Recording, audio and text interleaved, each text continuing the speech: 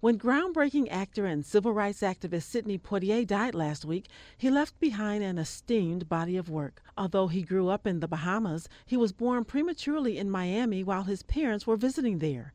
At the age of 15, he was sent to Miami to live with his brother. When he was 16, he moved to New York, where he auditioned for the American Negro Theater. He didn't get in, but tried again 6 months later and was successful, and that was the beginning of a long and dignified career. Poitier's repertoire includes a number of films that you may or may not have seen. If you've seen them, you know they're all worth watching again, if just to see a great actor at work, one who paved the way for numerous others.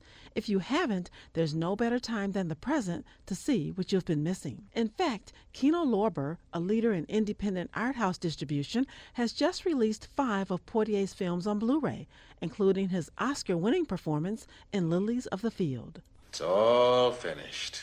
I done builded you a chapel.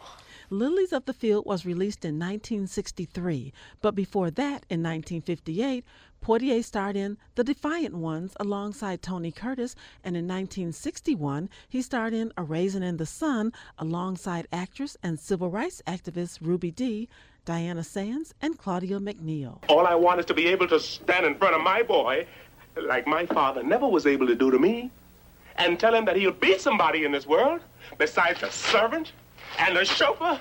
In another groundbreaking film, Guess Who's Coming to Dinner, the attitudes of his parents are challenged.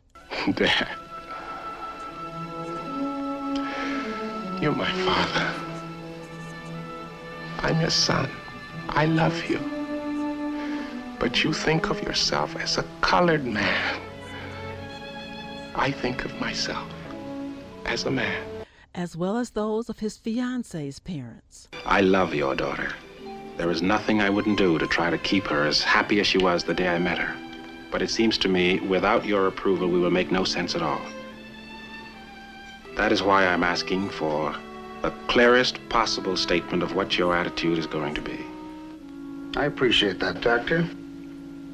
It's almost in the form of an ultimatum.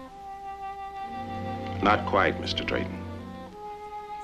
All you have to say is goodbye. Of course, who can forget? To serve with love.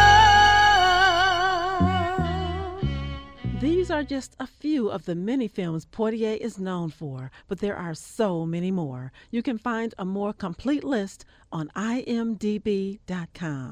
I'm Terry Lee, a member of the Critics' Choice Association for WWJ News Radio 950.